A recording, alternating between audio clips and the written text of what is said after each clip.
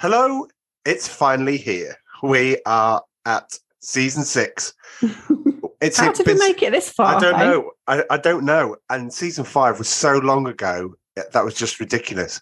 I haven't even looked. I think it might have been June or May when we finished, because we did 4 lucky dips, and then I've done 5 what ifs with Joe.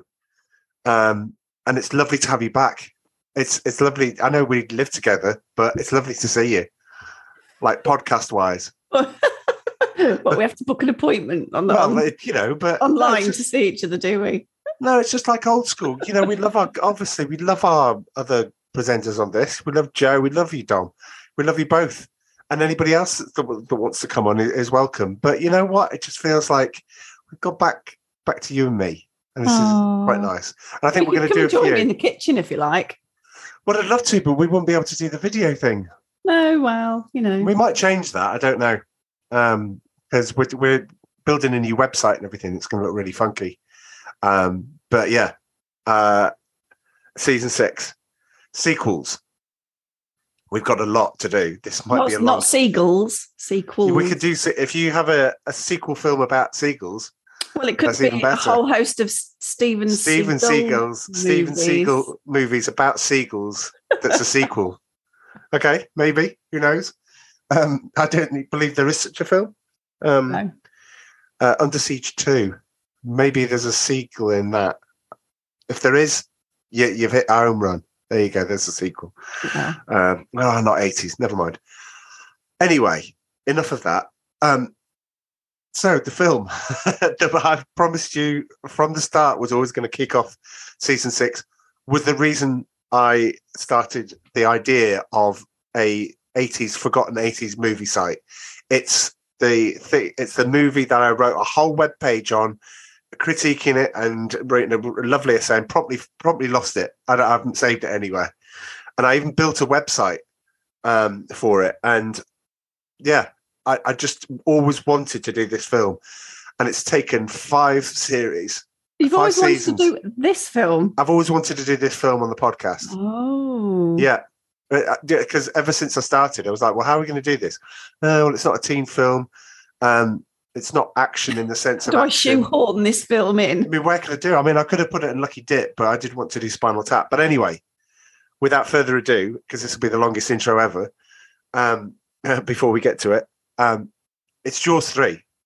And it's Jaws 3 in 3D. Or, depending on where you watched it, which location, Jaws 3D. I'll tell you all about the history of this on the other side, but pardon me, it is a 1983 film starring Dennis Quaid, Bess Armstrong, Simon McCorkindale, Lou Gossett Jr., Leah Thompson. It's got a good roll call on this, I think. I think we're going to have a bit of fun on that. It's probably the only best bit about it. Ooh, okay. Ooh. I know this. Do you know what? I think this is going to be brutal. But do you know what? I'll see you on the other side. Play the trailer. With the first, you were too terrified to go back in the water. Just when you were starting to think it was safe, along came the second. Now, nature's most terrifying creature has returned in an all-new adventure.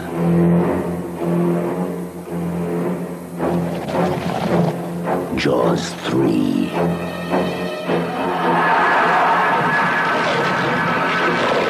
A new dimension in terror. On the surface, all is calm.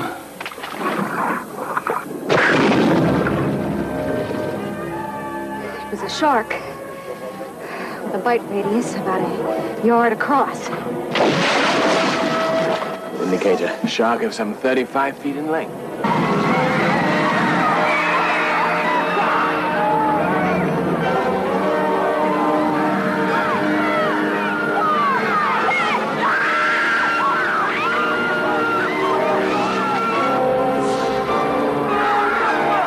Sealed apart. Let me sealed apart. To experience Jaws 3. Quick, fight! is to experience a new dimension in terror.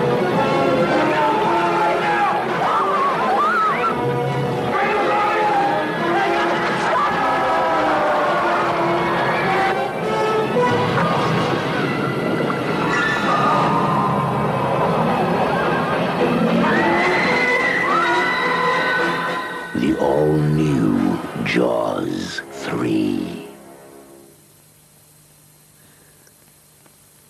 Well, the trailer does exactly what it says on the tin. There's loads of different trailers. The one that I saw wasn't that one. It was like 1, did scared you witless. 2, you thought you'd never go back in the water. And 3, it's the third dimension in terror. That was the tagline to this film. Was it? The third dimension in terror. Because, because it's about a killer shark in an amusement park. In a lagoon? Well, in an amusement park. In SeaWorld. Yeah. Yeah. It's not filled with terror, though, that, is it? Well, it's... No, if you had someone walking around with a chainsaw, that would be terrifying. What, so a killer shark going to eat people in a lagoon is not terrifying enough? Well... You want the shark to have a chainsaw? I mean, little fins. I mean, I'm dying to get to your score. I will. Do you know what? I am dying to get to your score, and the reason why is because I have such a lovely story to tell that I don't want the lovely story to end with. And now here's Amanda with a score. all I need to know is: are we going lower than Spinal Tap? No. Oh, good Lord! For a moment there, I thought that we actually were. Is this how low can you go? Base. Okay. Well, go for it. What score and what did you think? Right. Okay. I gave it a 4. Oh, that's high. That's higher than I thought. Joe, I've lost the bet, mate. Okay. All right. There was some kind of storyline to it, and it kind of, kept my attention. That's the one. Kept my attention. Sorry, I'm very tired. Is that irony? It kept my attention. But some of the acting was just horrendous. Well, before we go, I'm pleasantly surprised you gave it a 4. I've got to admit, I did think we might be going in the 1 territory. No, but I wouldn't be that mean. Well, I don't know because you watched it in 2D. I watched it. I watched it in 3D. You watched it in 3D because with all the will in the world, we've got a 3D Sony TV, haven't we? That have got like the glasses, but they run on batteries. The glasses, so we had to go and get new batteries for the glasses. Turfed Amy out of her room because she's got the 3D telly, and we made ourselves comfortable. And then I suddenly remembered, it's been so long, I'd completely forgotten that watching the 3D movies with these glasses actually makes me feel physically sick because of the flickering. Oh God, it was slight flickering. It's slight flickering. Well, we fell out really, didn't we? So we did. Delayed a little bit. So I suggested, I'll watch it like on normal telly, and you can watch the 3D bit because, you can then talk about the 3D stuff and see if it would actually enhance the movie in any way. And I'll watch it in 2D and give my opinion on 2D. So that's it, really. Okay. Well, it was better in 3D. I mean, it was because that's how it's meant to be seen. It looked really I'm not good. sure though, because I saw like what was supposed to be the special effects, and it's not really that. Well, it doesn't translate to the whole point. If you're watching Jaws 3 and you're on ITV4 or if it's on TV or something like that, and you flick it over, if it's shown in the 2D version, it's because of the way that they filmed it, which we'll get into later. That because they have to make it 2D, they take all the shine and the special thing, and it just looks pants. Basically, it looks. Well, to be perfectly honest, the effects look awful. I don't think it would have enhanced the score, even if I'd watched it in 3D. Well, it did because it looked sharper. No. And things that were coming in and out were coming in and out rather than static things. We'll get to the glass bit at the end. We'll get to that. We'll get to all of that, right? But I mean, so here's my story. I saw Jaws when I was 10. So a year before seeing this. And then after that, I was pretty much allowed to go to the cinema. So for 3 years, every Saturday before I left St. Helens where I lived, we just went and watched anything that was on. And because Jaws is my favourite film of all time, the fact that I could go and see Jaws 3 in 3D at the cinema, unaccompanied, just my mates around me, was a really big thing. What certificate was it when it was released here? I was tall, so I think I got in. We were quite tall, our group of friends anyway. Would it not have been a PG? Probably. There's not a lot of... There's not a lot of gore in it. Well, there's the bodies and things like that, and, fake as they might look, it's still a bit... It can still be a bit gruesome. But yeah, I'm just looking at the box that I've got. I'll show you that in a moment. So I loved it. The Jaws glasses came with the Jaws as the bridge, and you can go and look them up online. You can see what they looked like back in 1983. I was just in my element. This was it. On reflection, I can see that this isn't the great film that I thought it was at the time.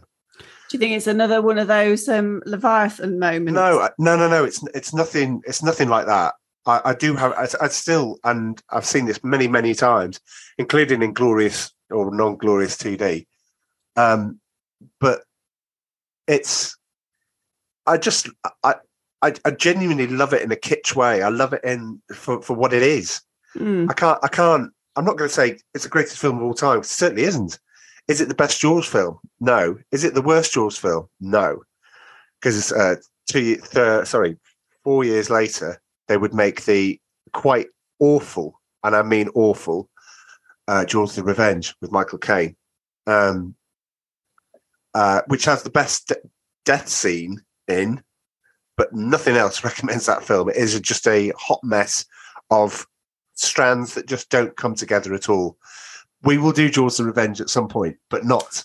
Lovely. Maybe you might duck that one out, and I might ask one of the other, or you could watch it for. I will watch it with you, and we'll just go. It is. As Mark I'll do you a deal. I'll do you a deal then. Go on then. Let's watch 2 and watch 4 because I've never seen either of them. Oh, 2 is a worthy sequel to 1. So why haven't we done that then instead Jaws of 2? 3? Well, because I always wanted to do 3. Oh, okay. This is why sorry, I'll rewind to the start. This is why I set up the Forgotten 80s But if movies. it's a better film, surely we would have done... Yeah, but I wanted to watch it in 3D, and I wanted to do the whole thing, and well, it's everything. Oh, right. Okay. Well, here's the level of here's the level. Right. Okay. Sorry for you playing at home or listening on a podcast, but this is a video thing that I'm going to show for a bit. So if you do want to see what I'm doing, go over to YouTube and just go to this part and see it. I will describe if I can. I searched everywhere to try and get a copy in 3D. And nowhere would have it. There was a release on, I think I've got it, it's coming up in trivia time. There was a single release in Japan of a 3D version of this film. Mm-hmm. And I remember you saying that, where you were saying that, and I do remember this, Channel 4 showed it. Did you say that it was in Radio Times and they had the glasses in there? I don't know if it was Channel 4. It was in the TV Times back in the 80s, I think, 80s, 90s, early 90s. And they showed it on TV and gave you the glasses. Showed it on telly and you got a free pair of glasses with your TV Times. Which you could reuse to watch some of the other 3D films that came out at that time. People don't know what TV Times are. Oh, dear. It's like TV Guide. I'm talking not in to the our UK. It used to TV be Guide. A TV guide that was published that had like stories and trivia and sort of features about different things that was on the telly. But it was the only way you could find out what was on telly unless you had the newspaper every day, wasn't it? Right. Yeah, that's right. Or you went to the Oracle, the teletext stuff. Teletext. Back in the sorry day. For all our listeners outside the UK, and I'm sorry for the listeners under 40 that won't have a clue what we're talking about. But do you know what? If you've got a demographic of people that are over 40, then this one's for you. Yeah, anyway, teletext. Right, anyway, so I searched everywhere and I found on the internet Jaws 3D, I ordered it and it said, we will give it to you in the 3D format. Right? And inside is a pair of glasses, a pair of 3D glasses and the film. I was made up when that came because I was just like, this is brilliant. I watched it while you were out because I knew you wouldn't like it. And there was only one pair of glasses. So you couldn't watch it. You watched it on normal telly? Well, I watched it on normal telly, but it's tried to convert it to some sort of 3D. Now, what happened? Did it not go, oh, I don't know what this is? Oh. No, because it's not. It doesn't need a 3D player. It doesn't need a 3D TV, and it doesn't need the battery 3D glasses. Okay. So the release that I saw was when they re-released Jaws 1 to 4, so to speak. I know they're not called 4, but I mean, when they released them, the bonus was, Jaws 3, we've converted it up to today's 3D, so you can use it with your 3D TVs. And at that point, I was just sitting waiting for the postman to come. I was just like, this is going to be incredible. So is that what? That's not what this is. This was imported from the States. So it took a long time to get here. And meanwhile, sorry for those listeners at home, that is so I've got my Jaws cards, bubblegum cards, and they're 3D on the back. And where did you get those? Off Tinternet.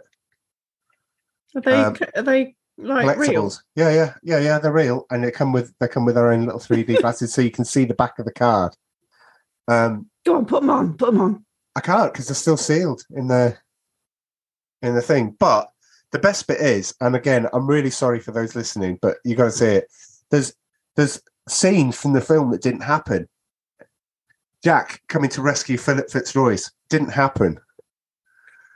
The shark seemingly staring at the people in the tunnel like some sort of funfair. Yeah, just hold it there. Hold it there. Yeah.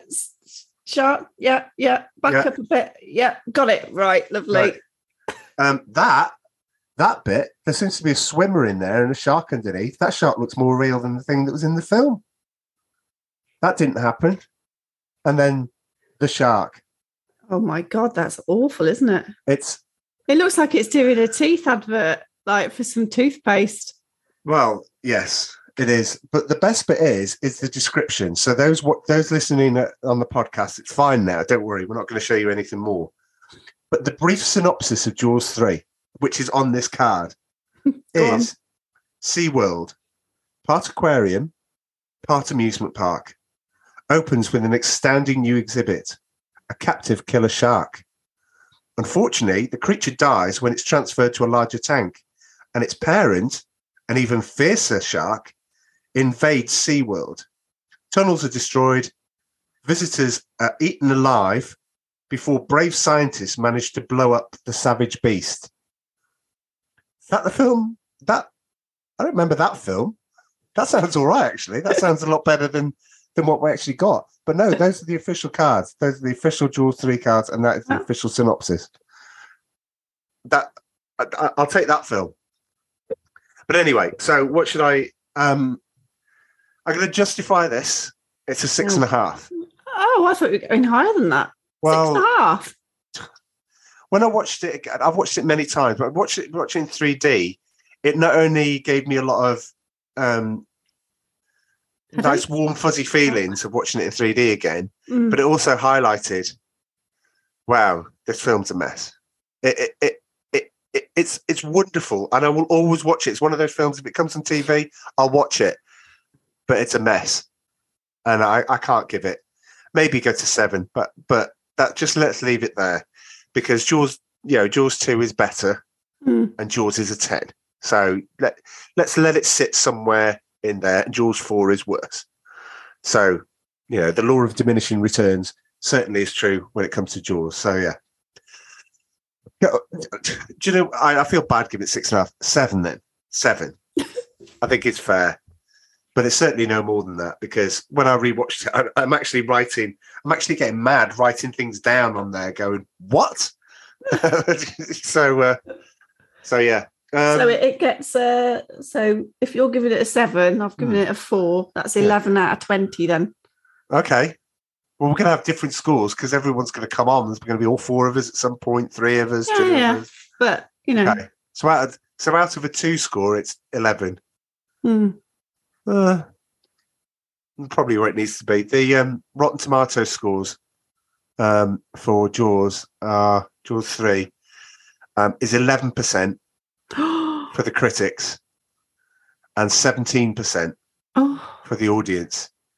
However, I don't know what it is. I think, if our memory serves me correctly, when I looked at it, Jaws: The Revenge is 0 for the critics and 11% for the audience scores. Oh my God! Yeah, Let's watch 2 first. I genuinely no. Anyway, yeah, we may stray onto that because we'll talk about characters that aren't in this film that maybe should be in this film.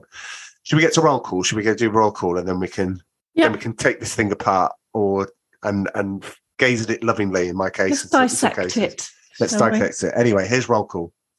Roll call. So Dennis Quaid. We can maybe switch it up a bit for season 6. Can we talk about the character? Did you like his character? He's Mike Brodie, He's been in all. Right. Mike's in all of the films. It's all right. Mike and Sean are in all of the films. Are they? Yeah. Because I was thinking about the film afterwards, and I was like, there was actually no purpose for his little brother turning up.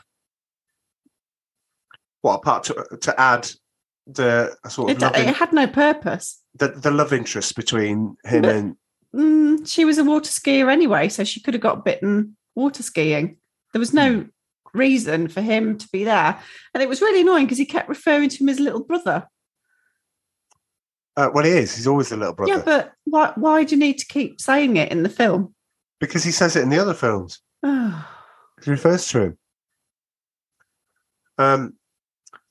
Dennis Quaid has said of this film that he, in order to get through the film, he aggressively used cocaine, and then every frame he was incredibly high. That couldn't have been good for diving. I don't think he did. I don't think he did much diving.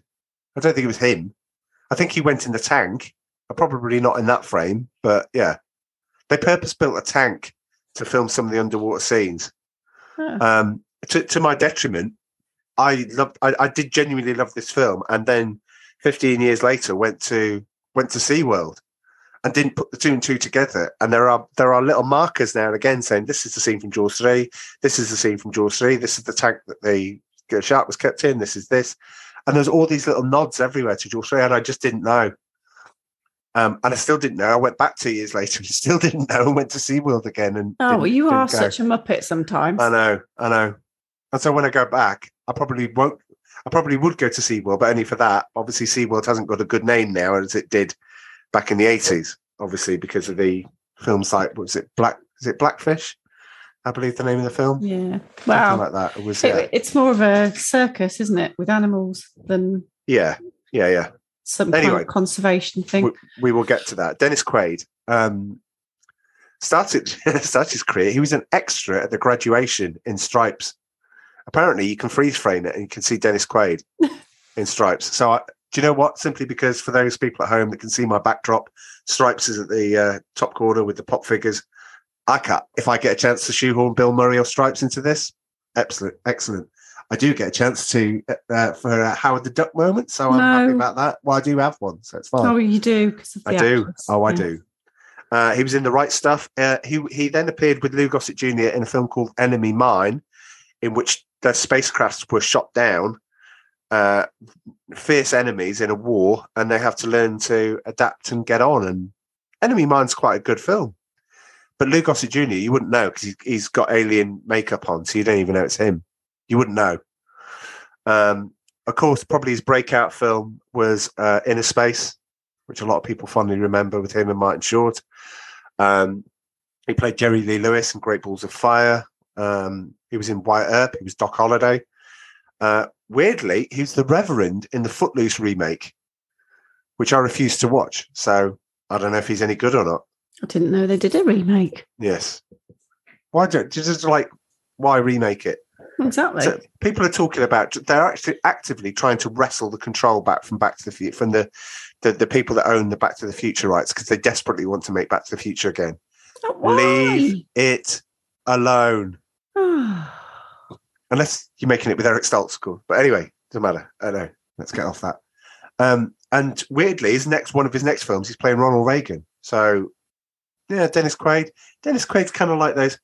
Yeah, it's all right. But I genuinely liked him in this. He just didn't have much of a.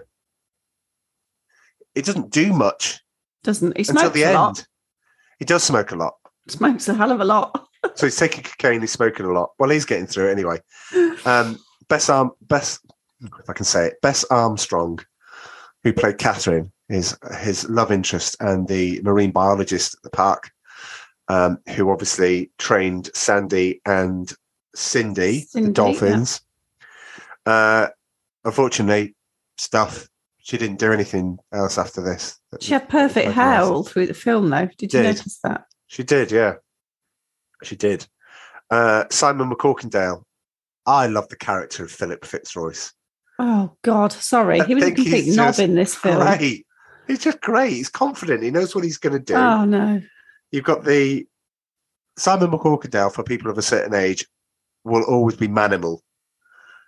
Manimal was just bizarre 80s, beautifully bizarre 80s TV. Where, did he make that after this? Or at the same time? Oh, God. Which is why he was popular. And then for those people who watch Falcon Crest, of course, he was Greg Reardon. But, for any of those people that watch Falcon Crest. Lou Gossett Jr. Tell me where you've seen him before, sweetheart. Sorry, which character's that? He's Calvin Bouchard, the guy that owned it. Oh.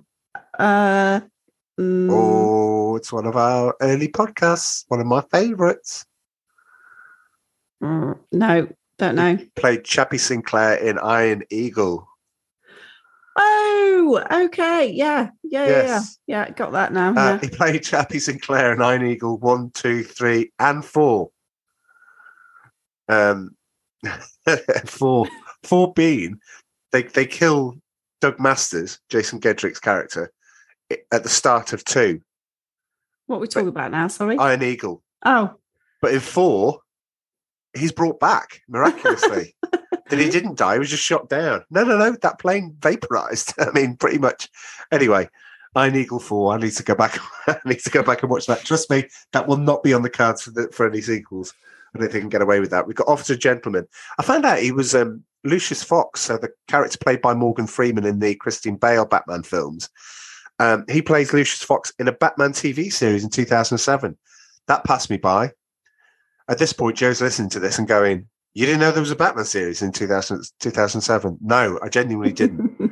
I didn't even look up who played Batman. I mean, I'll do that afterwards. He was in Watchmen. Officer, as I say, Officer and Gentleman. Yeah, Enemy Mine. He's Lou Gossett Jr., and for my mind, because of this film and because of Iron Eagle, I've got a fond. I genuinely like the way that he does stuff, those performances. I mean, didn't particularly take to the character though in this movie.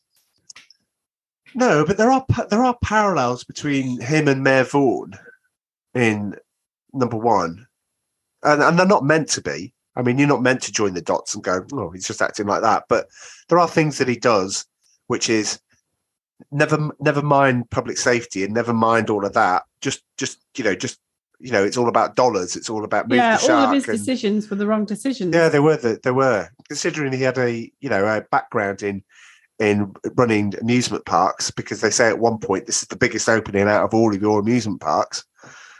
You're kind of like, oh right, okay. Obviously got this one wrong. John Putch, so Sean Brody. Not a lot. But he was in The Sure Thing. I can't remember him in The Sure Thing. He was in Men at Work. Joe, I managed to get a Emilio Estevez and Charlie Sheen reference in there. Yes, go watch Men at Work. It's that bad. And he was a journalist in Star Trek Generations. And the only journalists I remember with Star Trek Generations are the one where Alan Ruck, Cameron from Ferris Bueller, is taking the ship out at the start of Generations. So he must be one of the journalists that put a microphone into his face. And I'm like, what?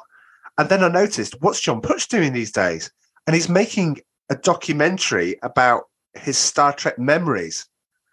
And I'm like, you played a journalist that was on screen for probably about 7 to 8 seconds in Generations, and you're making a documentary about it.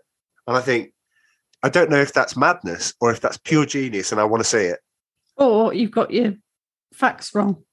No, it's true. I looked that one up. He's making a documentary about Star Trek Generations. Hi, I'm John Putch. I played a reporter in. Yeah, and you can only show the same 7 seconds on a loop. Anyway, Leah Thompson. Oh yes, the lovely Leah Thompson.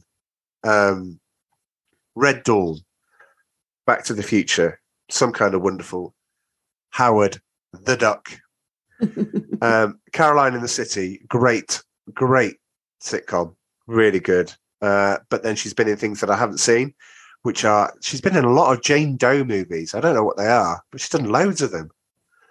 So obviously to my American friends that are big Jane Doe fans, I do apologize, but yeah. And again, a massive series called Switched at Birth. Nope, haven't watched it. And she's in the new series of Picard, which I refuse to watch because I'm a Star Trek fan, so I won't be watching it. In the same way that I don't watch Star Trek Discovery because it's awful. Just before we get to final two, P.H. Moriarty, Hatchet Harry in Lock, Stock and Two Smoking Barrels, and also Razors in A Long Good Friday, which we covered. Mm-hmm. So you're like... He's not very good, is he? Don't give him a speaking part. No, he's good in Lock, Stock and Two Smoking Barrels. What? Wasn't in this at all. He was good in Long Good Friday. In this one, he just goes... We didn't do a lot in Long Good Friday, did he?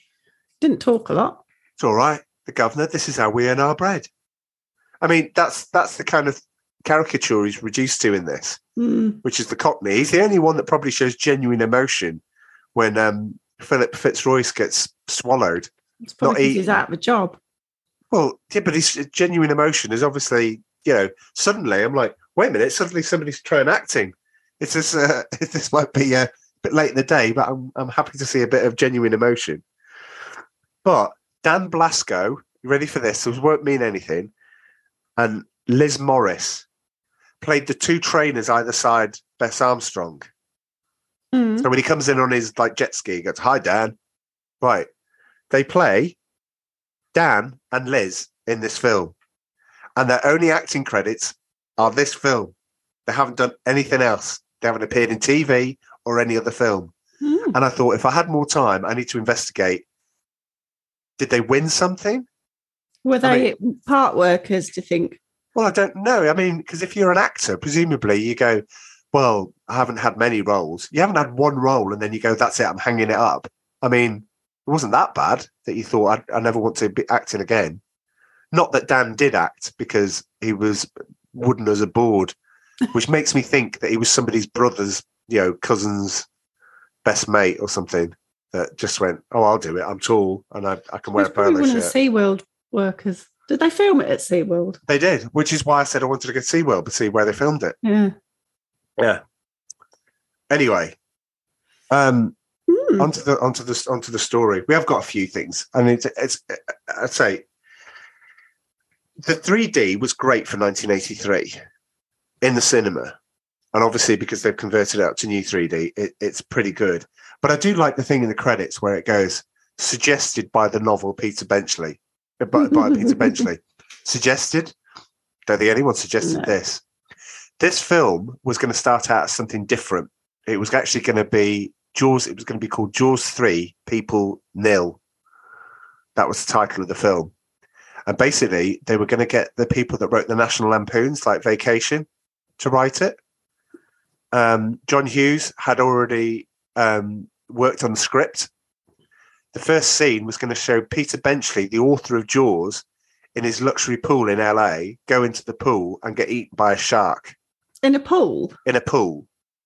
and it was going to have Bo Derek in it, and it was basically going to send up the whole shark thing, and basically send it up and go, do you know what? We're just going to make a funny shark film. It's going to be a bit crazy. It's going to be a bit like this, a bit of Animal House, a bit of this, and and make a film like that. It didn't happen, thankfully, because we do have this, and as I say, there is a good film waiting to be made using this as a foundation, but this is not a good film, but it's a very enjoyable film, if I can say that. It's not, yeah. Can you say that? I enjoy it. I love it. I'd watch it again now. Well, you do though, don't you? Yeah, I do. I don't think I'd watch it again. I don't think you would.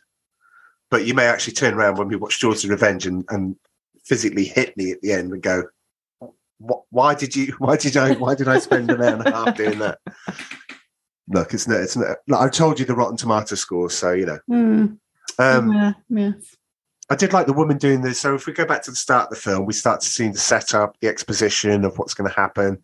The shark makes it in because it follows the water skiers back into the lagoon. Yes. Yeah. I did like the woman doing the briefing, by the way, to all the people that were working there, where she goes, keep the shorts low, keep the shorts down to your knees or whatever. What she say? Show any cheek, you'll be back shoveling French fries. And she gives that like smile, and I'm like going, she'd be a pretty good boss. I think I'd enjoy working there, but then I don't look good in shorts. I did look good in shorts. Well, let's not go back into me looking good in shorts when I was 11. But anyway, but I do think the setup here is the smarminess of Lou Gossett Jr. is setting himself up like Mayor Vaughan. He's going, he's always talking about free drinks. I mean, he's got free drinks on the brain because he's going to the press that are there. Free drinks, yeah, let's go for drinks. Yeah, they're free. And he does that thing. And then when Philip Fitzroy, he comes, we used that soundbite in our credits in season 1. For any other questions, bar, if you please. And then he walks off to the bar. And you're like, everyone's obsessed with smoking and drinking in this film. But yeah, what did you think? Is like, nobody sees the fin coming in. That's what I don't understand. There's about 7 of them standing by the gate, and nobody sees the fin approaching the gate. It's a bit weird to start with. Yeah. You think it kind of makes you think with all the music that something's going to happen right at the start of the film, but it doesn't at all. Yeah. And you have to wait for ages before you do. It's a film with some remarkably few shark attacks. Yeah. Wow. Yeah. So Before fish gets in at the start, yeah. The shark comes in, doesn't it? And the doors get jammed. That's right. So someone has to go down and sort the doors out. Yeah. So when he goes down there, that's when the attack happens, isn't it? That's Shelley Overman, his name was. Yeah. But it's got horrendous, I've even written horrendous effects. Red blood, a cracked mask, and a floating arm. That cracked mask is a homage to, I know this is going to sound weird, to Lawrence of Arabia. What? Where Lawrence's thing gets tangled on. And so the director, Joe Alves, by the way, it's worth mentioning, the director, he only directed this film. He'd never done it before. He never did it afterwards. But Joe Alves was the production, if I got this right, production designer on Jaws and Jaws 2.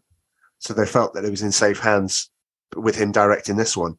But that scene where the mask gets on there is supposed so to be. You don't actually see anything. It's just red blood in the water, a cracked mask, and a floating arm, severed limb floating around. Which looked good in 3D, which looks bad. And it even looks bad in the updated 3D, but at least it comes out at you. At least it's like right in your face. Okay. And then it cuts to like some odd game of balance in the bar with the because because then you've got Philip Fitzroy arriving as Mike seeing Sean, and then they go to the but Sean apparently is a cowboy. When you see Jaws 2, Sean's a little lad, obviously there's supposed to be a lot of time that's passed between them and now because they're all grown up. But yeah, Sean's a cowboy all of a sudden. I didn't see that coming. There was some drink driving going on as well. There was a lot. There was a lot of potential drink driving, I think. Didn't they leave the car? No. So they drove to that. They drove to the to have some shore, nookie, didn't they? as they say. Can you say that? Can you say nookie? Nookie, yeah. Nookie. I put canoodle. Oh, crikey. Should we go? How far are we going back on this? Well, I would say that their courting period was quite quick. It was very. They were literally. This all must have happened in a couple of hours. Yeah. She's like falling in love with him. And I'd say it's more or less beer goggles. Whilst that's all going on at night, there's a couple of coral poachers, isn't there? That's right, yeah. And like it's just bizarre because like supposedly the shark eats the diver, and like there's another guy on the boat who's got the diver attached to a rope. Yeah. And because he gets eaten, the rope gets yanked and he goes in as well, and he gets snaffled up, doesn't he? That's but there's nothing left. So all that's left is like How does the shark eat the boat? It doesn't make any sense. Oh God, that's hilarious. It's almost like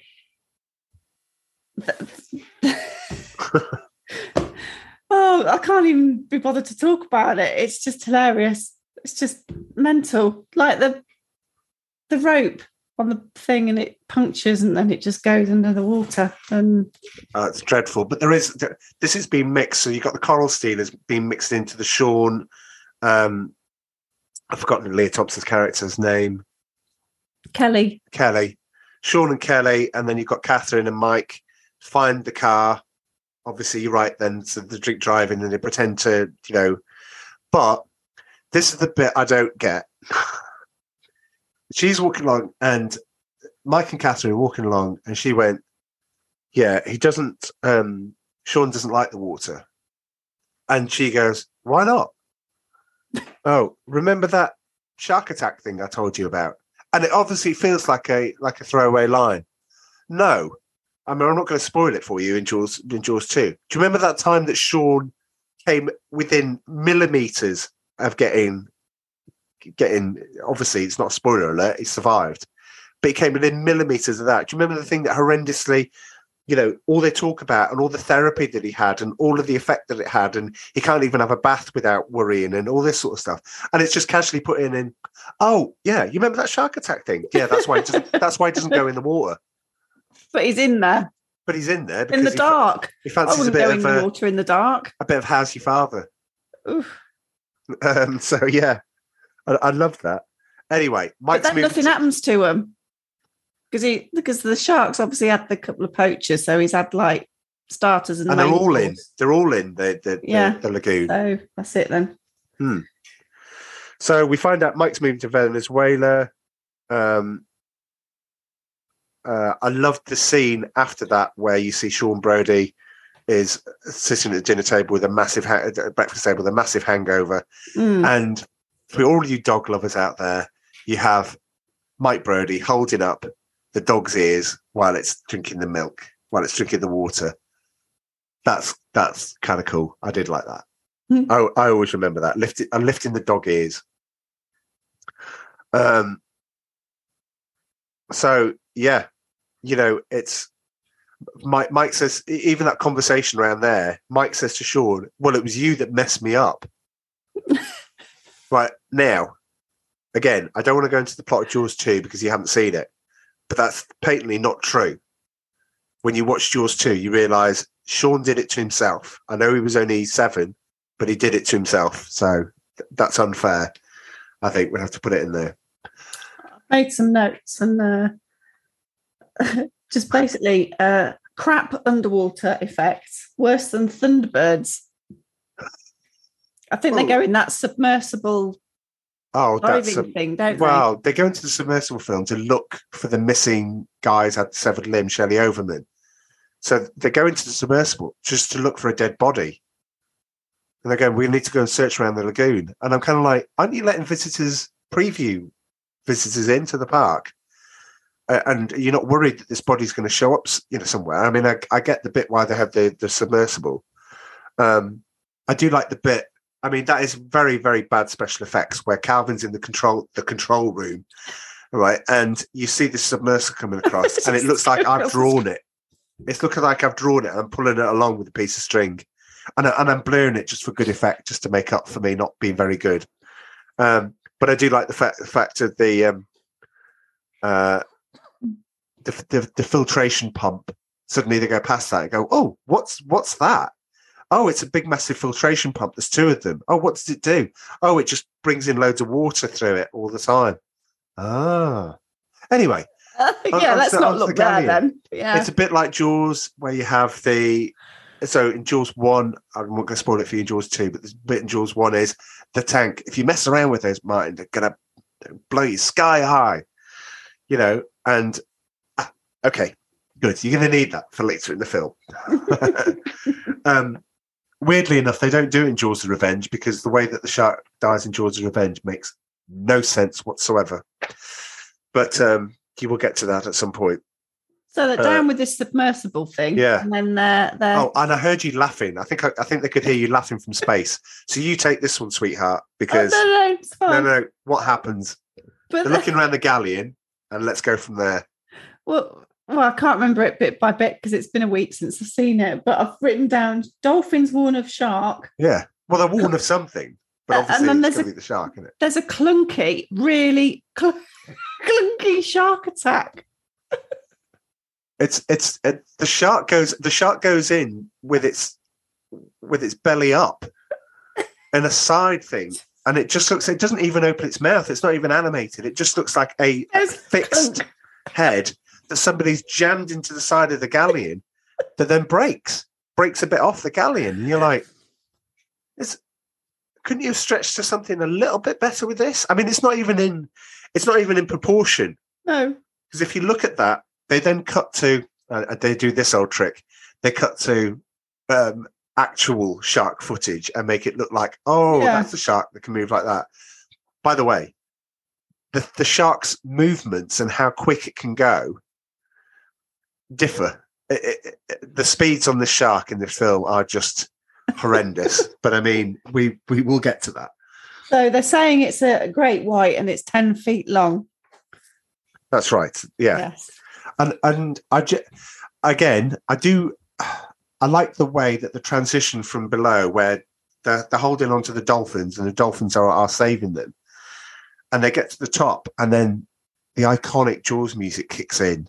And I've got to admit, I have little butterflies, and I'm like, oh, I love that. The fact that, the shark, in proportion, if they'd stopped once, even for a second, would have just caught them. But no, obviously, the dolphin misses them, and the dolphin comes back. The dolphins weren't swimming that fast, were they? No. That's still pretty good. The shark would have had them. Yeah. Well, they have. So they're in the lagoon, obviously, and then they shut the gates and capture the shark. But it takes them ages to get out. That shark would have just pulled one of them straight under, if not both straight under. So yeah. So we've got this bit. So I do like that music. I've got an auditor alert moment. Did you get it? Oh, I probably gave up at that point. All right. See, I'm surprised you gave it a 4. Calvin sat in the undersea restaurant with P.H. Moriarty and the fact that he just tells them, and he tells them, out. And he goes, no. He says, right, yeah, you've got to come with me. Right, these two people to you at the moment is a bit like if I met John Cusack or something like that, and I was like a rich person and I got John Cusack to come and cut a ribbon, for my 80s theme park that I created or something like that, right? What makes me think I can hang out with John Cusack in that way? I probably would have a very cordial dinner with him. He'd be very polite. I'd say, oh my God, sure thing, one crazy summer, say anything, love it. And mutually we would have parted. They act like they're best mates. And then at this point they're going, oh, I've got a real problem with the park. Is there any chance you want to come and see what's going on? Let me into my inner sanctum. Imagine if I said, "Yeah, the toilets are backed up, John. Do you want to come and see? Do you want to come and join me to see if anything's bring a mop?" But yeah, so they have this crazy idea that because the shark is now loose in the lagoon, they need to capture it. In order to film the killing of it. Well, that was the first bit. And then Catherine Bess Armstrong decides to convince Calvin that it'd be better if they tranquilize it and then nurse it to health and have a shark in captivity and regular bulletins every day. Because the guy wants to just basically kill it with some explosives. Yes. And they're like, hang on a minute. No. You can't use explosives because of the big structure that we've just built that's cost $34 million to build. Oh, and at this point we go, yeah, these explosives will grenade it into oblivion. Honk, big massive neon sign should be going up here going, yeah, just in case you're wondering. And the boss guy doesn't even interject with that, does he? It's the trainer lady. That's she saying, goes, no explosives, but you can't kill it. Oh, she does from a humane point of view. Not from. Surely, if you were the park owner, somebody said, "Yeah, let's just get some explosives out," and you'd be like, "You're doing what?" Yeah, my finely tuned theme park. I've just spent $34 million building this thing, and you want to go and blow it up just because we're going to film blowing up a shark? Don't think so. Oh, for those, I mean, first of all, Calvin's watching it through the most grainiest black and white CCTV you can ever see. How you can even pick up anybody's expressions or anything like that, or even the fact that he's holding a grenade. He might as well be holding a tree stump. You can't make it out. But the Karen look that Bess Armstrong goes when Calvin goes, "No grenades," and then she does this Karen thing where she goes, "Yeah, I was right." Oh, that annoys me so much, that look. And I'm just like, all right, okay, you got your own way, but there were never going to be grenades in there. It's fine. Again, with the 3D throughout this, you get things that pop out, things that get shot at you. The syringe, where they take the syringe. The squirting thing. What was the reason? There was no reason for that. They take it into the vial, into the syringe, and then just check, and they squirt at you. It looked very good in 3D. There's no need for it whatsoever. Again, you have that you have the underwater scene. She's wearing a chainmail suit. She gets attacked. Mike does his thing, gun jams, and of course, that's one of the famous 3D shots. I want to ask, right? Go on. I was going to say, there's just a famous 3D shot of him firing the gun and the harpoon come towards you. In the cinema, everyone went like that. It was great. Right. Great scene. Okay. If they know that there's supposedly a shark that's... Wait a minute, you're just going to start applying logic? Are we? Because this is where it might fall down. No. When we watched Jaws, the original movie... Yes. And Richard Dreyfuss's character brings on the shark metal cage. Yes. Why did they not use a metal cage and harpoon the shark so they were protected, but harpooning the shark? Because they had to film it. Well, it probably would look worse with the cage. I would be guessing. I'm just thinking about that on the hoof. So they're not bothered about their safety and the fact that the head trainer is in the water. But she's wearing a chainmail suit. But I don't understand why. That's everything then, isn't it? No, but she is, but nobody else is. So they're actually hoping that the shark goes for her. It just because if it goes for any of the others, nobody's looking everywhere. They just haven't really done their risk assessments. There's only 3 of them in the pool. 3 of them in the lagoon. So nobody's looking behind, Jack and Philip Fitzroy. Nobody's looking that way. I mean, it's a nice, there are moments in this that genuinely are. The shark crashes and grabs a tank and stuff like that. And you're thinking, oh, okay, this is all right, I suppose. But then you get a Jack moment when he comes out and he goes, "Oh, it's all right. I'll carry the stuff. Don't ignore the bleeding help." And it's just a caricature of that. So they eventually catch this shark, don't they? But I don't understand all that sensor tech that they must have in the lagoon.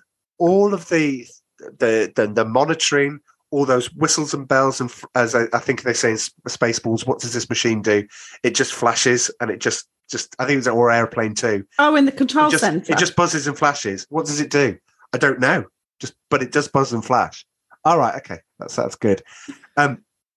Nobody can detect a 10-foot shark.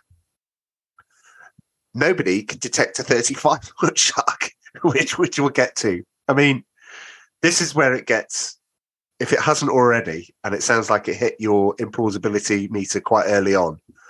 But, they kill the shark. No, sorry, they tranquilize the shark. They move the shark and brings it back to life in a small. The nursery tanks. Yeah. And it's kind of like there, isn't it? But still like sedated. And like they're both standing like in the waist high in water, and they've got a pipe in its mouth.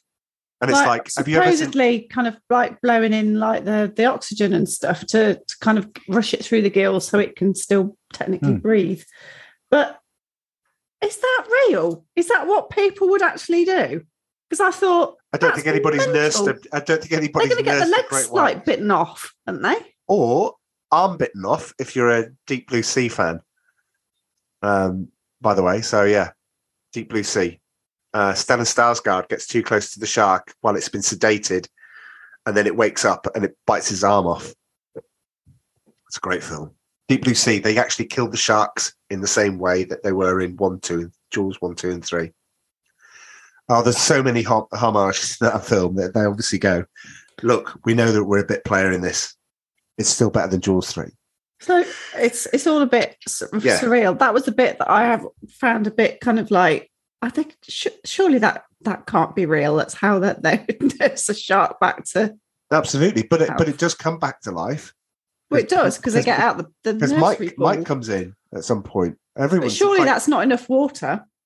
Well, I don't know, but it's a party in the tank. Everyone's invited to the party except the shark. Feels like Weekend at Bernie's. It's like the shark's dead, and everyone else is having a party around him. Maybe Weekend at Bernie's 2. That means you will have to watch Weekend at Bernie's 1 if we did sequels that you haven't seen. But anyway, okay. Yeah. Anyway, so Calvin. Can I just say that the water ski shot when the park opens in 3D is brilliant, and it does get noted by reviewers that the water.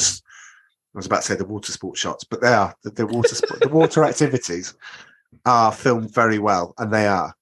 Yeah. That shot of Philip Fitzroy's filming them is a great shot. It's just a wonderful shot in this film. So I got to give the director that one. But yeah, so yeah, what happens to the shark then? So Calvin announces that they've got this great white in captivity. It's the first one ever in captivity, and to go and see it in this particular tank. But it's not actually a tank, is it? It's like another pool that's like waist high. It's like what you see smaller, at the aquariums. It's smaller than the tank that it's in. Yeah, and like, and the kids can put their hands. Yeah, there's no protection. So it'd be like, oh, can I stroke the shark when it comes past? It's a great white, for God's sake. It's probably, if it does wake up, which again we know that it doesn't because it dies. Wait, yeah, it pops its clogs. It turns upside down. It was because it was the wrong. When I was watching it, I genuinely thought because it was the wrong type of water, or something. I just didn't understand why the shark just suddenly died when it was alive. I don't know. But again, what the reviewers that do like this said, I think there's a famous quote. I think I did have it. But when they talk about the child crying. And saying how effective that is because you hear the child crying off camera, you don't see the child crying. But the moment when an infant's cry is heard when the baby shark dies in the pool is particularly praised by one reviewer. Jet magazine said the child crying was the only cast member to survive the generally negative reviews. I was like, oh dear, when you're talking about somebody off camera, that's not good. But yeah, so we moved to that, and now we're in the third act. So now we're in the bit where Mike Brodie actually comes into life, actually takes center stage on this. They find Overman's body because the park opens. They go into the undersea tunnels. The the girl sees that the quite, eaten, bloody body of Overman, and somebody pushes her, and it pushes her so her face is next to his in the tank, and she's just screaming. That's a lousy shot. That's just there for just cheap tricks. And what was that like in 3D? What, him coming out of the thing? Him coming up? That was good. It was good because you genuinely going, at some point we're going to have to see where this guy went. Whether he's part of it. How are we going to find it? There's no big reveal. They expected it to be like a big reveal like the one in Jaws, where the head comes out the boat. It's not. The two don't compare. One's genius. The other one's what it is. But I like how when they get the corpse, Beth is now suddenly not a marine biologist. Catherine. She's not a marine biologist. She's now a pathologist. She knows exactly what to do. It's a bit like Matt Hooper in original Jaws. He examines the body, but he's a marine biologist. So it's a bit okay. I suppose he should know about bite radius. So the weird thing is, though, isn't it, when they take the cover off first of the body that's on the table, and there's the obligatory sea creatures crawling out the mouth, which they wouldn't have brought in, would they? The eye socket, everything. You're like, that's a bit weird. Yeah. But while they're making their way down to tell Calvin, there's a problem with one of the filtration pumps. I do like that undersea, because Calvin takes the call on the bar and he goes, well, it's easy. Just shut down pump 2 and switch over to pump 1. Like it's easy. In that shot, go back and watch it if you're that way inclined. There's a guy sitting on his own, drinking on his own at that bar. And that's always bothered me, because we're opening up the Undersea Kingdom. We're opening up this brainchild of this, I'm going to get down there. I'm going to take the family. I'm going to take my mates. We're all going to go down there. We're all going to have a great time. We're going to see the water skiers. We're going to have lunch in the thing. We're going to have a drink there. We're going to sit there. Right. This guy obviously got up and went, I'm going to go to the opening of the theme park. I'm going to go down into the restaurant. I'm just going to sit at the bar and drink on my own. What a sad life for that man. But yeah, when you go back and watch it, he sat there and he doesn't look very happy either. It was like, there's better places to drink, mate. You probably paid 85 price or 83 prices, probably about $20 to get in here. It's a lot of money. Anyway, so guess what? The shark's in the filtration pump. Mama Shark is in the filtration pump. The word's got out, hasn't it? Yeah. Actually, you know the shark that was attacking people. Yeah. Yeah, it wasn't that got the right one, have we? We haven't got the right one. I mean, when she's doing the autopsy, she holds her hands up and goes, "Oh my God," like that, as in like, this is a bigger shark than the one that we actually just caught and ended up killing. So it's mum. They're looking for mum shark. So I need to ask you a question. Well, I need to ask you 2 questions at this point. Yeah. 1, how long has Mama Shark been in there? And 2, how is nobody, including the control room and all the sensor tech and everything else going on, not noticed a 35-foot shark? Oh, I do have a follow-up question. How did it get in? Because the 35-foot shark wouldn't have got in through those gates. Well, the gates weren't fixed straight away, though, were they? No, but the shark that... So you're saying the shark that came in right at the start was the mama shark? And then they say she gave birth inside the park. This is where it all starts unraveling very, very fast and very badly. I think that's not a new shark. No, I think what happened was the shark. Hang on. The shark that killed the first guy that went to padlock the gate. Yes. Because he obviously didn't padlock it, did he? Yeah. I don't know why you padlock a gate that needs to open, motorised gate, but, let's not go into that. There we go. Yeah.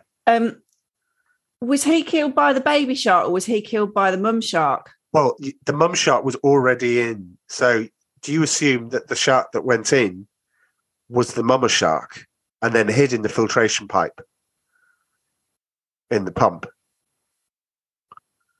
and gave birth in the filtration pump, and the shark that they encounter and tranquilize and then end up killing is she's just in the filtration. She's in. Doesn't come out of the filtration pump.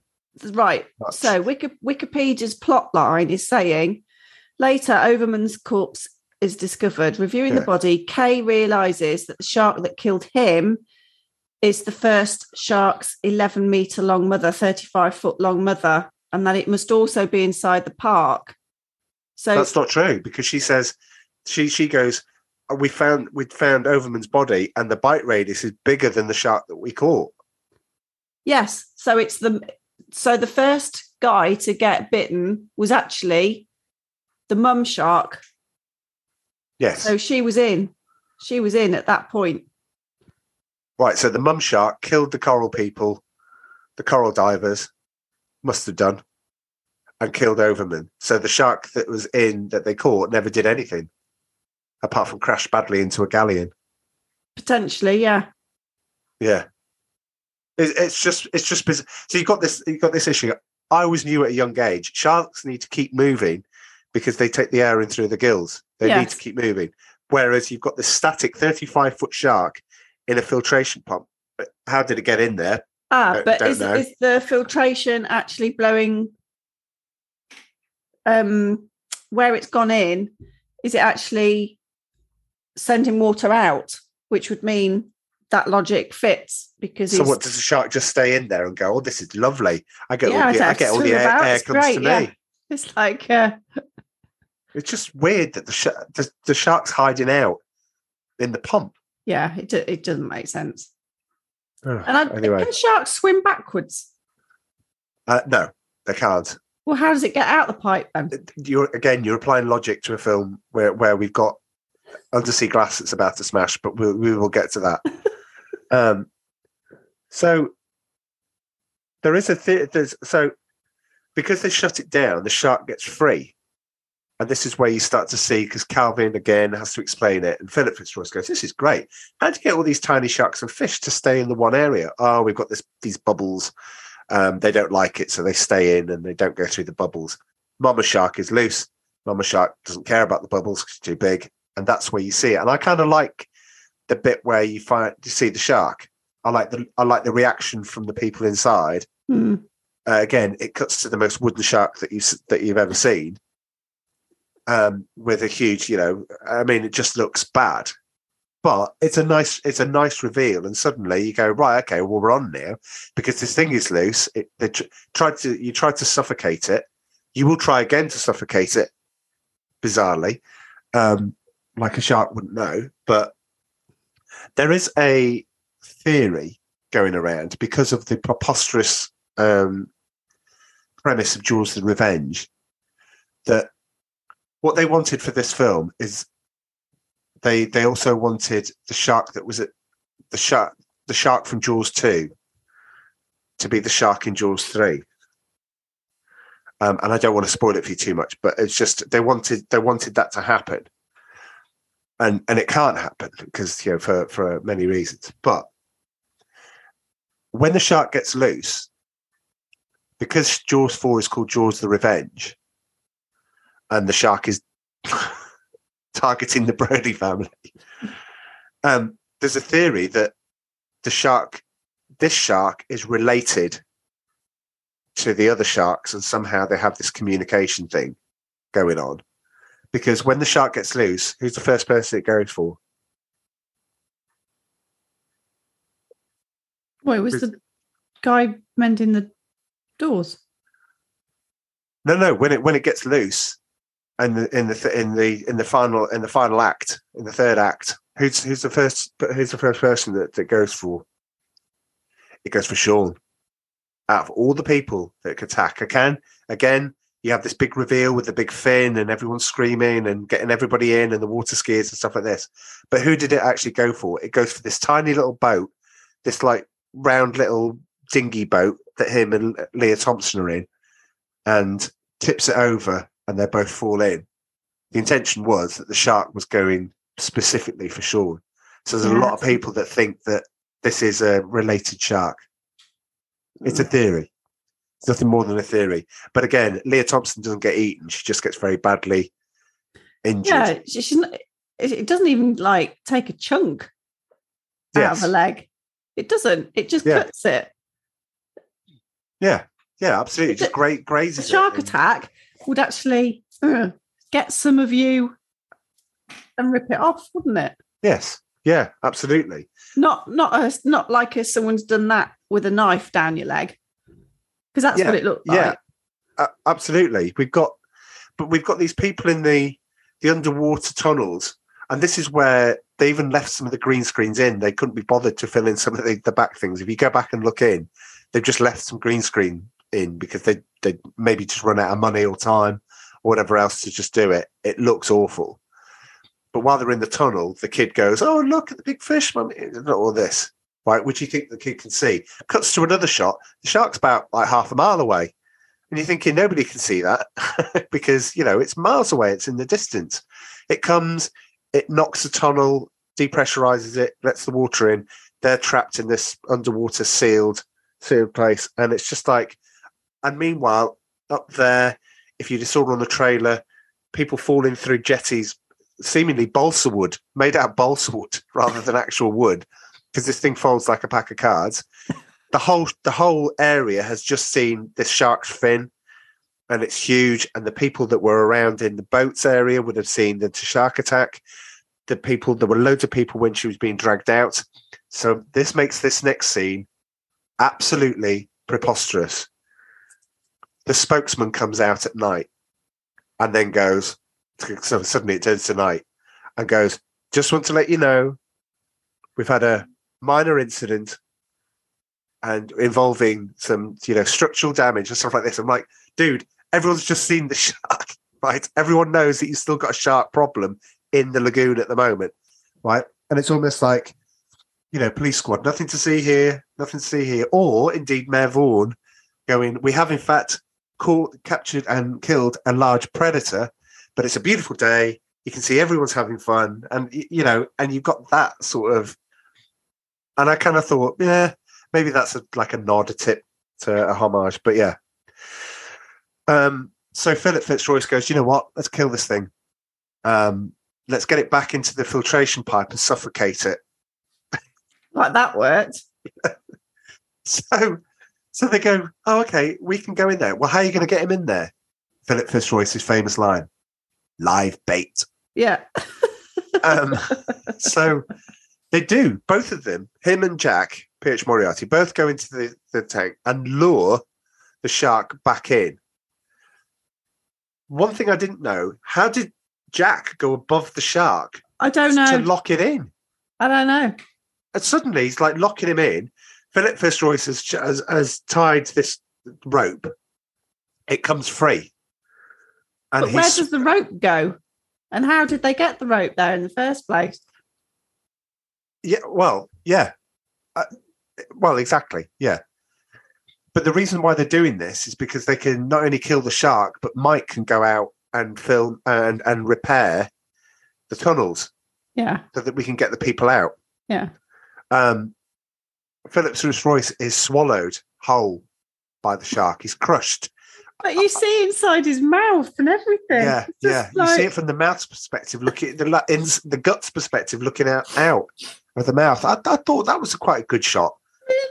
It's not. It's just different. There's so many different ways you could have filmed that, and I went, yeah, all right, okay, that's not too bad. But his dying thing is he tries to get the grenade, but oh no, he's clutched in his hand, and the shark hasn't swallowed him properly because he's still in his throat. Which, if you're a shark, you must go, "Let me clear my throat." You must have to like eat him. I mean, why would you keep him in your throat? It'd be like, oh. Yeah. So anyway, and you wouldn't eat it whole. Yeah, absolutely. Would you? And backwards. Yeah, because he's gone feet first. So sure, if he's gone in feet first, yeah, he's going to try and swim away, and the shark's going to do that, isn't it? Well, yeah. And you've got Philip Fitzroy, who knows how to kill sharks. And what's he end up doing? Takes his mask off and hitting the top of his head with a mask. And I'm like, that's going to work. No, dear me. Dear me. Anyway, thankfully, we're nearly at the end before we get to trivia time. Right. Oh, look at you sparking into life. Yeah. Why do they suddenly introduce a sound effect that makes it sound like the shark is roaring? Well. What's that about? Okay, the shark roars a lot more in Jaws of Revenge. Oh my God. There's a roaring story to that, which I'll leave for when we do that. if we do that. Yes. Mike's out there doing all this undersea welding. Bess Armstrong is in the control room and gets her diving stuff on. And Calvin's, what are you doing? He goes, he needs eyes in the back of his head because he can't see anything. No, they've locked the shark in. But the shark gets loose by using its fin and bending the steel pin, which then opens up the gate, and the shark backs out. Backs out. Oh, let me swim the reversing lights. You might as well have the reversing side of the shark coming out. 35 backwards. foot. That's a long, long way, isn't it? It is. Back out of something. Yeah. Because the tunnel's longer than him. Again, her, isn't it? Yes. Again, it can't happen. But when you look at the tunnel, that shark moves pedestrian. Yeah, it's very could have easily just gone straight to Philip Fitzroy's, put him in his mouth, bit him in two, and gone, great. I'll turn around, which it looked like it had plenty of room to turn around, but it doesn't. It just backs out because obviously the film.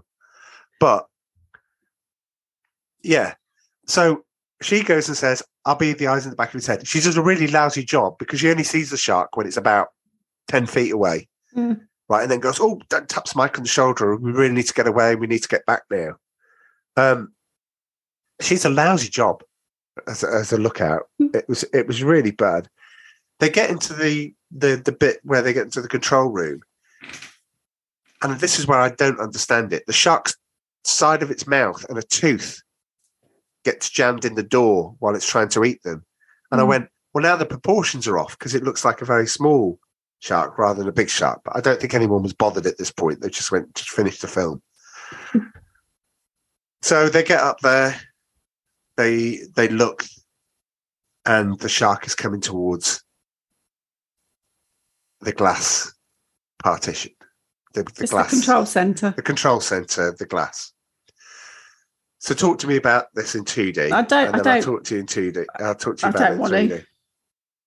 All I just thought was Shark Attacks Control Centre, very rubbish graphics. Yes. So if that was real, that shark. So again, I'm just going to reference Deep Blue Sea here. There's a way that the clever sharks in deep. They're supposed to be clever sharks, by the way. I'm not just making that up. There's this clever way that they'd actually break the probably 2-foot glass that it would need to be because they're pressurized. There's a clever way that they managed to do that, and it's not instant. It's bit by bit. It's very clever. Here, it takes the snout of the shark to press gently, moving at presumably 2 miles an hour, to suddenly break this glass. In 2D, it looks awful. On TV, it just looks like it probably is the worst special effect ever put on because it doesn't make any sense. Actually, second worst. There's one at the end which is even worse. But anyway, in 3D, it looks slightly better, like I remember it. But again, I was watching it back in '83 and just thought this is the best thing in the world. It's great. His nephew gets eaten at this point. By the way, sharks don't chew. They don't chew a person. They if they can't eat it whole, they sever everything until it's managed into manageable chunks. But anyway, that's just a thing. How do they kill the shark, sweetheart? Go for it. Right. Okay. So I need to point this out. Okay. So it's there's a reason, right? So the shark attacks the control center. Yes. I don't know if you remember this, but the shark actually eats one of the unknown actors in the control room. That's what I said. He'd just eaten the nephew. Yeah. Oh, right, okay. So it eats that person. Yeah. Then they managed to see. Oh, yes. Yeah. I see where you're going with this. Okay. The guy with the grenade still in the mouth of the shark. You know what? I've watched this so many times. I've never thought of that. That's perfect. Because he's eaten another guy. Absolutely. The other guys pushed Philip Fitzroyce down as well. Unless the guy, the black guy that he kills, grabs it from him. And, oh, no. That's great. Do you know, I've watched that so many times. I've never noticed that. So I was like... That makes, well, again, it already makes a final act that makes zero sense. Yeah, so they see, I've put it here, they see the brick guy with the grenade in mouth. Apart from the fact Shark has just eaten some unknown actor in the control room, they managed to poke a metal rod. So this is, highly dangerous. He bends underwater throughout all of this. Yeah. He bends a metal rod while the shark is... So they've got enough time, and then it's a bit like hook a duck. You don't quite... It is, but it just made me think of something else now. The shark actually comes into the control room and eats the guy. Yeah. But the shot is from the shark's head just coming in with most of the body out of the control room. So it's either swimming around, eating whoever he finds. Or he's got a mate. Oh. So, yeah, they managed to fashion... There's three sharks, potentially. They managed to fashion some kind of hook a duck contraption. Managed to poke it in. Oh, there you go. Got it. Pull the pin. So if they're pulling the pin, they're right next to the shark. What's going to happen? Everyone's going to go up. Everyone's going to blow up. Chinese New Year, like a fireworks show. Boom. The whole thing goes. No, because the dolphins come along. No, because I think you said the dolphins were trying to coax it back out. I'm sure the dolphins come along and get them. No. No, the dolphins. When that thing is pulled, he's in his head is in the control room. When he blows up, he's about 40 feet out of in the lagoon. Again, I know it swims backwards. I know it's a fan of swimming backwards, but you can't do it that quick. And then you probably got one of the worst. You think I'm going to say this is the worst special effect? It isn't in the film. I'm still going to reserve it. But when the shark blows up, it looked great in the cinema, and it did look pretty good in 3D, despite the fact that when we get to trivia time, I'll tell you a little story about that, which we'll get to in a moment. But yeah, the shark gets blown up. The teeth come out and linger for a bit. Again, that's just for the 3D, just for the 3D audience. Done. Bess and Dennis Quaid make it up to the thing and start tapping the water. So, Cindy comes along. They can't find Sandy. They're worried about Sandy. Sandy comes out. Everyone's happy. It does a somersault in the air, doesn't it? However, I think they must have run out of money because the final shot is the two of them in the lagoon and the dolphins come out. I'm sorry for those people at home, but it's at either side of the film. The dolphins come out and the shot stops. So you're just like, oh, like that. Those two are cardboard dolphins. Are they? Yes. When you go back and look at it again, they're cardboard dolphins, as if somebody just put them into the shot. Oh my God. Two reasons. Probably because they couldn't get the dolphins to do that to get the shot. Second of all, just no more. There's no more money left. If you could just get one of the Amazon packages and cut it out and just stick a face on it. It's dreadful. It's the worst effect in a film full of bad effects. I still think it's a 7, and I still have to do trivia time. But let's have a little bit of trivia time, and then we can, yeah. Well, I have got to put tea on. All right, okay. Well, let's get to just whiz through trivia time because I think this is pretty good. Here we go. Here's trivia time. Trivia time. According to the book, Roy Scheider, who was in 1 and 2, Chief Brody, he was asked to appear in this film. And he said, Mistopheles couldn't talk me into doing it. They knew better than to even ask, even though they did want him. Reportedly, Scheider agreed to make Blue Thunder, which we covered on this podcast, in order to make sure he was definitely contractually unavailable to do this film.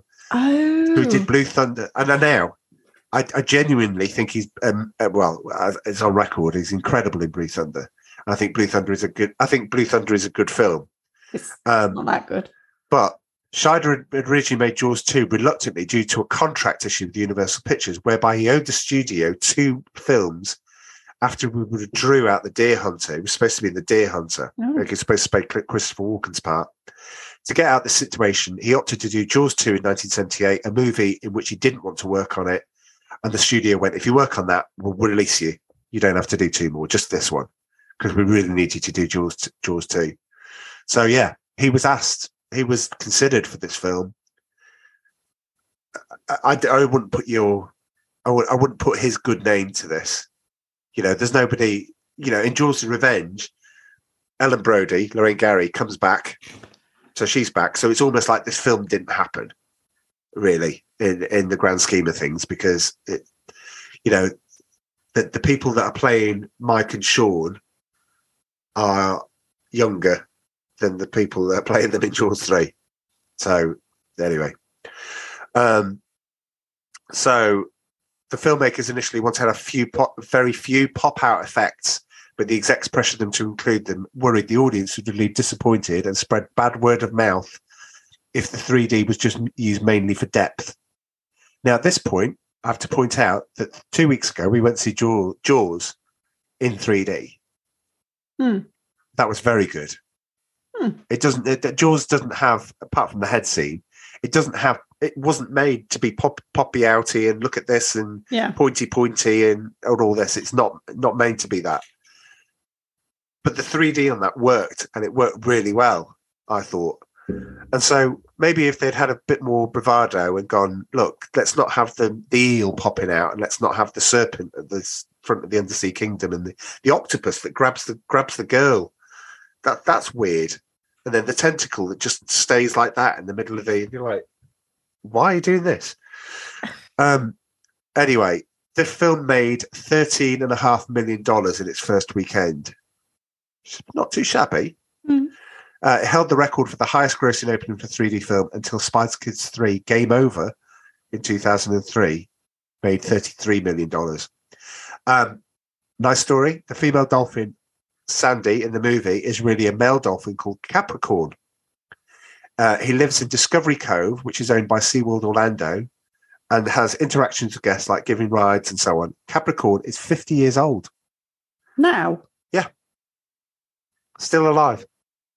Oh. Yeah, Capricorn. It's the only Jaws movie which doesn't feature any scenes set on Amity or anything in Martha's Vineyard. They do go back there for Jaws: The Revenge. Maybe the only thing that's any good. The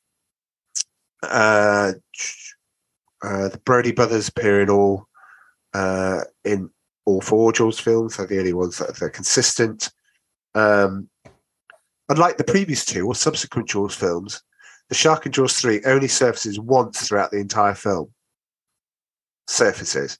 Excluding shots of the shark's fin, the only time it breaches the water when it attacks Kelly in the dinghy boat. That's it. And you're like, so no wonder when you said at the start, I would have liked a bit more shark with my shark film. A bit more terror. Yeah, a little bit. But maybe you should have had the chainsaw with him. And then the last 2 was in one of the remade shots when the shark explodes, some of the entrails that fly out the screen in 3D, some of the entrails, one of them is a brown leather E.T. doll. I've never gone and had a look at that, but apparently that just chucked in there because maybe I don't know how much this ran out of money. Lastly, and then the last bit, the UK cinema version was cut by 7 seconds by the BBFC to edit close-up scenes of Overman's mutilated body and to remove a shot of the sea worm emerging from his mouth. So when you're talking about on the table. The cuts were restored in the video version and the certificate upgraded to a 15. Oh. two-dimensional VHS, Laserdisc, and TV versions use an alternate opening credit, entitling the movie Jaws 3 rather than Jaws 3D. Later, 2-disc releases, including the newly released Blu-ray, were mastered straight from a 3D print and used the original Jaws 3D title. For the UK premiere on ITV in January 1987, I should have mentioned that at the start. All shots of Overman's body were completely removed. So now you cut out the fact that he's been found. When the corpse first appears in the window of the underwater tunnel, it cuts away before it's seen. The subsequent shot of the girl pressed against the window is removed. In the following scene, when they're examining the corpse on the table, Mike Brody removes the sheet and it quickly cuts to the next scene. But that you don't see Beth go, about how big the mouth is. Yeah. She does tell Calvin when she gets to him, she's like a mouth this big, and Philip Strauss goes, "Don't be stupid. That would be a shark of around 30 feet." Like that couldn't happen. This version is different to the cut BBFC PG certificate cinema release, as in that version, all shots are simply reduced. In this one, so the one that I saw, the corpse was there. Then they took it out. So in its 1988 broadcasting on CBS, the film removes the profanity along with some of the shark violence. In addition, the shark's teeth at the end were edited out. And then lastly, released in Japan in proper 3D on the short-lived VHD format. This release has been widely copied to make bootleg 3D tapes and DVDs. So that's where mine comes from, is the Japanese VHD format. Oh. There you have it. So, I did think we would have to start this with an apology that I'd made you watch this, but it sounds as if you had a little bit of fun. Yeah, it was fun to watch. It wasn't scary. Okay. No. It was fun in the sense of, because the effects were so bad, really. It was comical. The whole kind of decision making of the guy that owned the park was just of detriment to the whole thing, really. Yeah, absolutely. But it is what it is. It's a product of what it is, and it is what it is, and just go along for the ride. And I'm sure that you'd be like me. If we were flicking the TV and it came over to a particularly laughable scene, we'd just watch it and then probably laugh together. But I genuinely have a soft spot for this film because was there any financial input from SeaWorld into the film? Because if it, the reason I ask is because if the film was to bomb, it would tarnish the SeaWorld name somewhat, would it? There is that's a good question, and it's one of those things that I don't know the answer. I would think if you were SeaWorld, you'd be happy for somebody to use it, and obviously them to fund this. The film ended up making a grand total of $90 million in total, which is okay. I suppose backers didn't lose their money or whatever, but it seems odd that SeaWorld, let's use this shark terrorizes SeaWorld. Oh, is there any chance we can use SeaWorld? It just seemed like an odd decision. So there must have been some financial input the other way rather than SeaWorld paying them.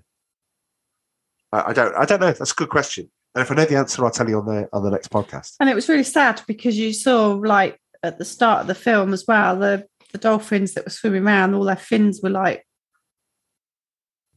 curled over. Yeah. That's not good, is it? It's not good, no. Anyway, there we go. Season 6 is back, and the next film, we've already decided the next film. We're doing the first 3 ourselves, and then the rest of the gang are coming in at that point. I think you decided what the next film was going to be, and it is going to be... Oh, is that Beverly Hills Cop 2? That's the one. That's the one we're doing. We're leaving Lethal Weapon 2 because I know Dom desperately wanted to come in on that one. So, Dom, that's why we're leaving that for you, mate. When we do that, we're going to have a great time because that is a great film. But, Beverly Hills Cop 2. Is it? I think I've already said whether or not I thought it's better than 1. But anyway, we will get to that. I'm looking forward to seeing that again. So, there we go. It's a wrap. Lovely to have you back, sweetheart. Thank you. Thank you for having me. I will see you in about 30 seconds' time when I send off the recording for ready for editing. Yeah. Do you want a cup of tea? Yeah, I wouldn't mind. Yeah, that'd be lovely. Right, Thanks. I'll pop the kettle on. And I'll start the tea as well. All right. Sounds good to me. Yeah. Love that. All right. Anyway, I'm going to say cheerio. And toodle pip. Bye.